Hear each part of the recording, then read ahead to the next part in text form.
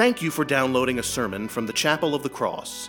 The Chapel of the Cross is a welcoming, growing, and historic Episcopal church in Madison, Mississippi. I hope you will join us on Sundays for worship at 7:30 a.m., 8:45 a.m., 11 a.m., and 5 p.m., with Sunday school for all ages at 10 a.m.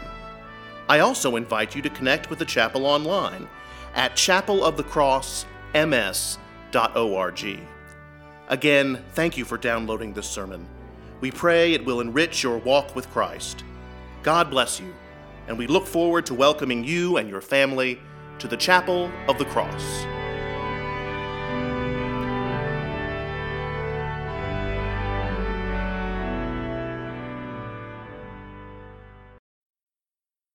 Holy and loving God, write a message on our hearts, bless us, direct us, and send us out living letters of the Word. Amen. Please be seated. I once heard a story of a particularly contentious local election. A mayor was running for re-election, and in a very daring move, he sent the town constable to pick up his opponent's dog. He was apparently out roaming about, scaring several children, and generally being a nuisance. The dog, that is. After his dog's capture, the other mayoral candidate marched down to the city council chamber and railed against what he perceived to be the current mayor's abuse of power. The mayor felt, while this was awkward, that his decision was entirely justified. Unfortunately for the mayor, everyone on the council didn't agree with him, and he was horrified when several city council members made remarks sympathetic to his opponent and the infamous dog in question. Filled with righteous anger, the mayor dramatically stood up and proclaimed, "I can't take the ridiculousness of you people anymore." And he marched out of his chair, out of the room, and out the door. There was only one problem. The door he marched out of was the door to the janitor's closet. Not the grand exit he was hoping for. But there he stood, marinating in the smell of mildewing mops, preparing to emerge from the closet and confront the inevitable smirks of his colleagues. I remembered that story this week as I considered today's gospel, the parable of the Pharisee and the tax collector. The parable of the Pharisee and the tax collector is a juxtaposition of two very different individuals, and much more importantly, two very different approaches to God. Jesus says, "Two men went up to the temple to pray, one a Pharisee and the other a tax collector. The Pharisee, standing by himself, was praying thus, 'God, I thank you that I am not like other people, thieves, rogues, adulterers, or even like this tax collector.' The tax collector, on the other hand, stands far off, not even able to look up to heaven, but instead beats his breast and says, 'God, be merciful to me, a sinner.'" If we are honest, all of us can be like both of these people, and all of us have very similar thoughts. The Pharisee could not be more of a horse's backside.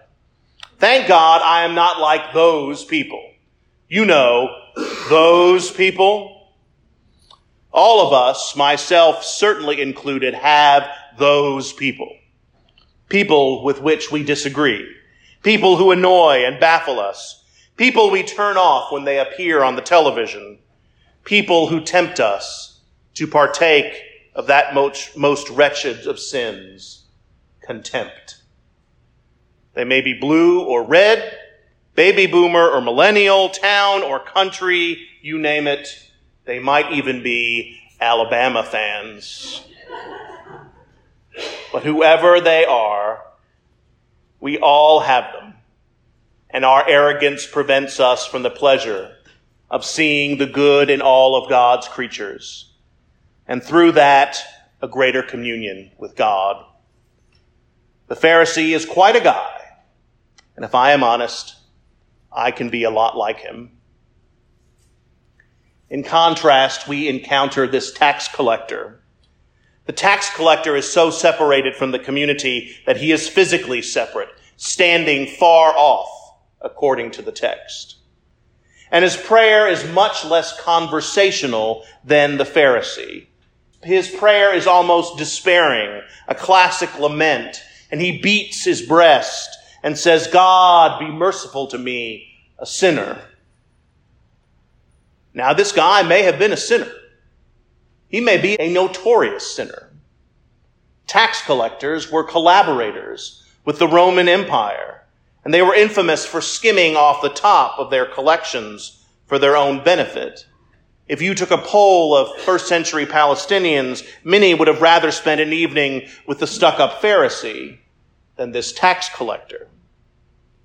But Jesus, in that annoying Jesus kind of way, lifts up those who society marginalizes for the starring role of his stories. The second man, while he probably made some very poor choices, is at least aware of them. And in this moment, he is sorry for them. And most importantly, he takes those choices, those sins, and he gives them to God. God, be merciful to me, a sinner. In a moment of virtuous humility, the tax collector acknowledges his own emptiness, his own brokenness, and his basic need for God and for God's help. For the Pharisee's ultimate sin is not his obnoxious attitude towards others, although he is very obnoxious. But it is his lack of humility and his inability to acknowledge his own dependence on God.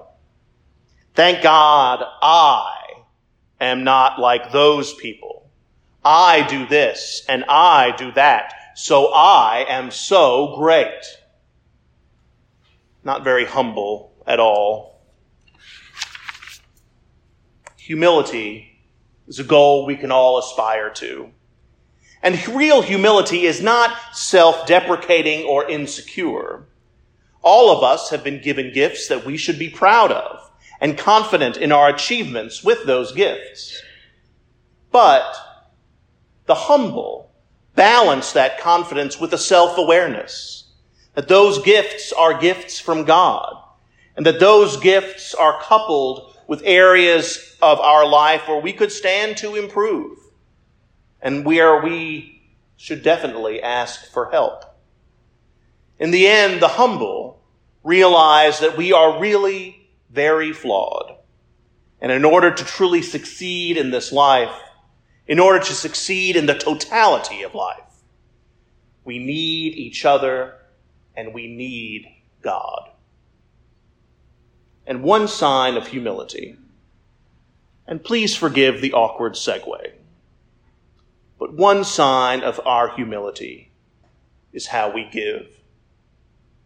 When we are mindful of what we have, when we are grateful for all that we have been given, and when we are humble enough to admit what is God and what is ours, and spoiler alert, it's all God's, we give. When you make someone a meal, when you build something out of your own hands, when you sit with someone when no one else will sit with them, you don't do so because your supper is so special, or because your creation is so beautiful, or your company is so wonderful. But we give because we are all in this together. We give because we are a community of faith.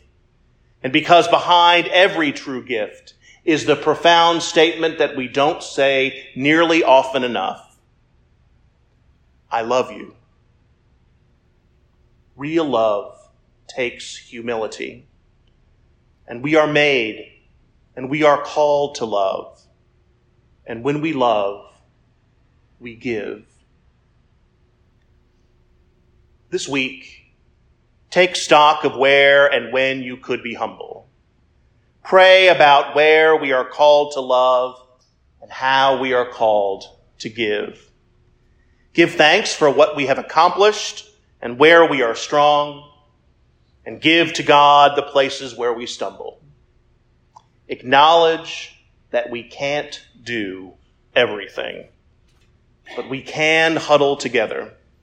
We can be resources for each other and love each other with generosity. And when we love in such a way, we love as God loves, for who we truly are. Amen.